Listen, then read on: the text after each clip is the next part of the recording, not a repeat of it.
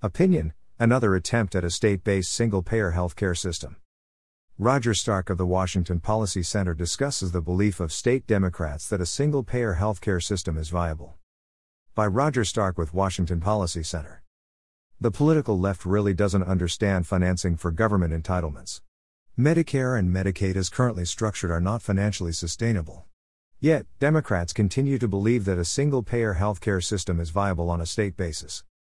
Remember when officials in Vermont thought they had the answer? That was until they realized a single-payer system would raise the state budget by over 30%. Here, Colorado voters defeated a ballot initiative when they became aware of the astronomical cost of a single-payer system. Even in blue Washington state, officials are trying to establish a state-based system, yet have struggled with the financing of the entitlement. Here, in spite of 2 failed attempts, we now have California officials proposing to ram through a single-payer system bill with only Democrat votes. Here, let's start with the basics. The bill would increase taxes by $163 billion per year. That's a lot, yet according to the Healthy California for All Commission, the state spent a total of $400 billion in 2018 on health care.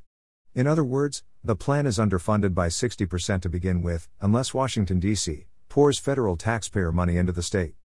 The supporters would also need to get waivers from the federal government to place all Medicare, Medicaid, and Obamacare enrollees into the state plan.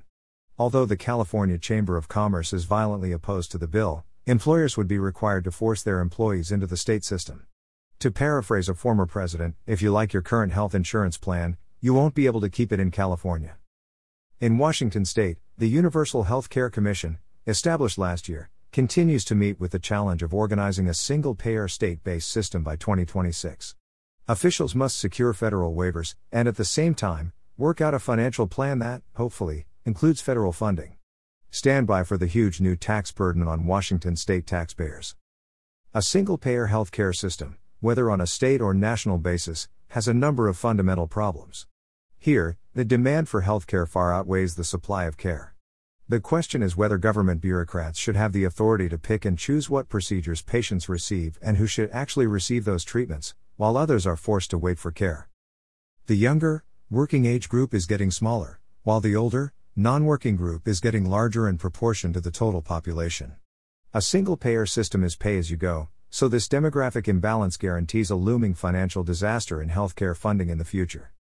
A single-payer system discourages innovation. There is virtually no money in the system to encourage investment in new life-saving medicines and medical devices. Lack of innovation guarantees that no new treatments will be discovered, with no improvement in quality of life or life expectancy.